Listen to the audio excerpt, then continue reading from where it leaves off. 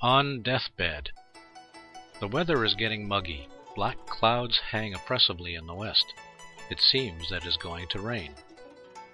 Quite a few corpses were laid by the side of the road. The sight of them rends my heart as heavy as the weather.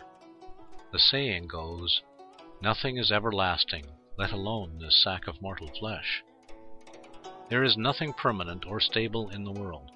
What needs to be said about our dull sack of flesh and bones?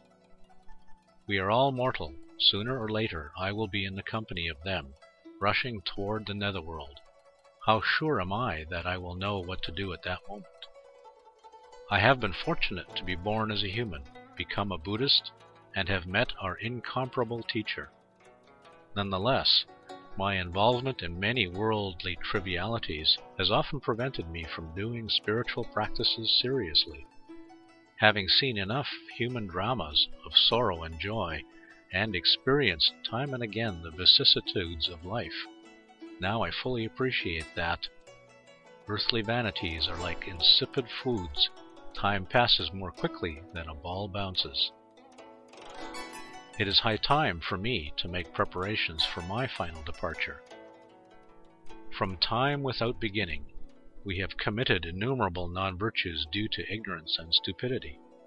If we rely on our own power alone to gain liberation from the realms of death, it will prove next to impossible. Hence, if one is uncertain as to what to do when dying, the best bet is to remember one's guru. Spiritual teachers embody the three jewels. To think of them is to think of all the Buddhas throughout space and time. It says in the sutra requested by Miao Bi, as death approaches, remembering the guru even for a mere second is the best way to die. One is sure to be reborn in the Pure Land and attain liberation. Thus, no matter how severe our sins may be, remembering the root teacher at the moment of death will bring our rebirth to the Pure Land, as well as the eventual attainment of Buddhahood.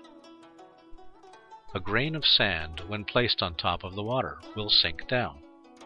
On the other hand, boulders weighing thousands of tons, when loaded on a giant cargo vessel, will not sink and can be shipped to the other shore. Likewise, at the moment of death, we can board on the big ship that provides smooth sailing to the Pure Land by remembering Buddha Shakyamuni, Buddha Amitabha, or our root Lama. Could I be mindful like this on my deathbed? Lama Chen. 17th of May, Year of Renwu, June 26th, 2002.